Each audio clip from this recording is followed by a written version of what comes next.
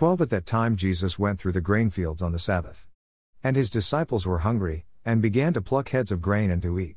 2 And when the Pharisees saw it, they said to him, Look, your disciples are doing what is not lawful to do on the Sabbath.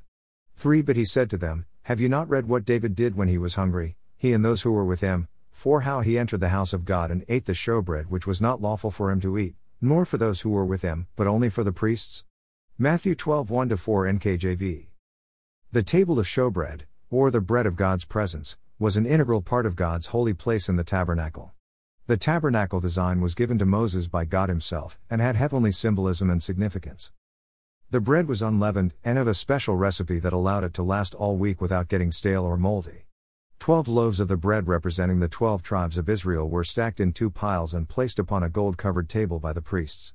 Only the priests were allowed into the holy place, which also held the always glowing 7-headed oil lampstand, and the always burning altar of incense, a reminder of the prayers that are ever present with God.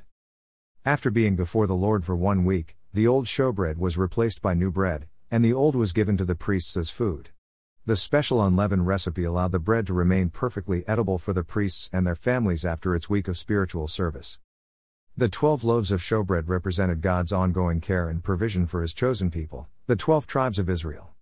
A curtain separated the holy place from the most holy place, where the Ark of the Covenant contained the 10 Commandments and supported the mercy seat, where God met with the high priest once each year. It was into this tabernacle setting that David arrived while on the run from King Saul. Saul was intent on killing David due to his jealousy over the throne. Saul was consumed by a demonic madness that obsessed him with the mission of tracking down and killing David. Desperately in need of supplies for himself and a small group of supporters, David fled to God's tabernacle at Nob. He asked the head priest, Ahimelech, to give him food and a sword. Besides the sword of Goliath, which had been stored there, the only other thing Ahimelech had available to give David was last week's supply of showbread. 6 So the priest gave him holy bread, for there was no bread there but the showbread which had been taken from before the Lord, in order to put hot bread in its place on the day when it was taken away. 1 Samuel 21:6 NKJV. Speaking later to the Pharisees, Jesus did not condemn David for taking the showbread to eat when he was on the run from Saul.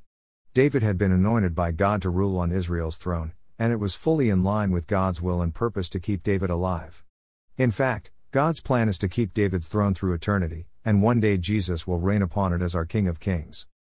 Just as the Sabbath rules were made for man's benefit and rest, so the tabernacle with its lamps, altars and showbread were made for man so that he could experience God's presence, and fully lean upon him for complete forgiveness, eternal salvation, healing, and ongoing blessings.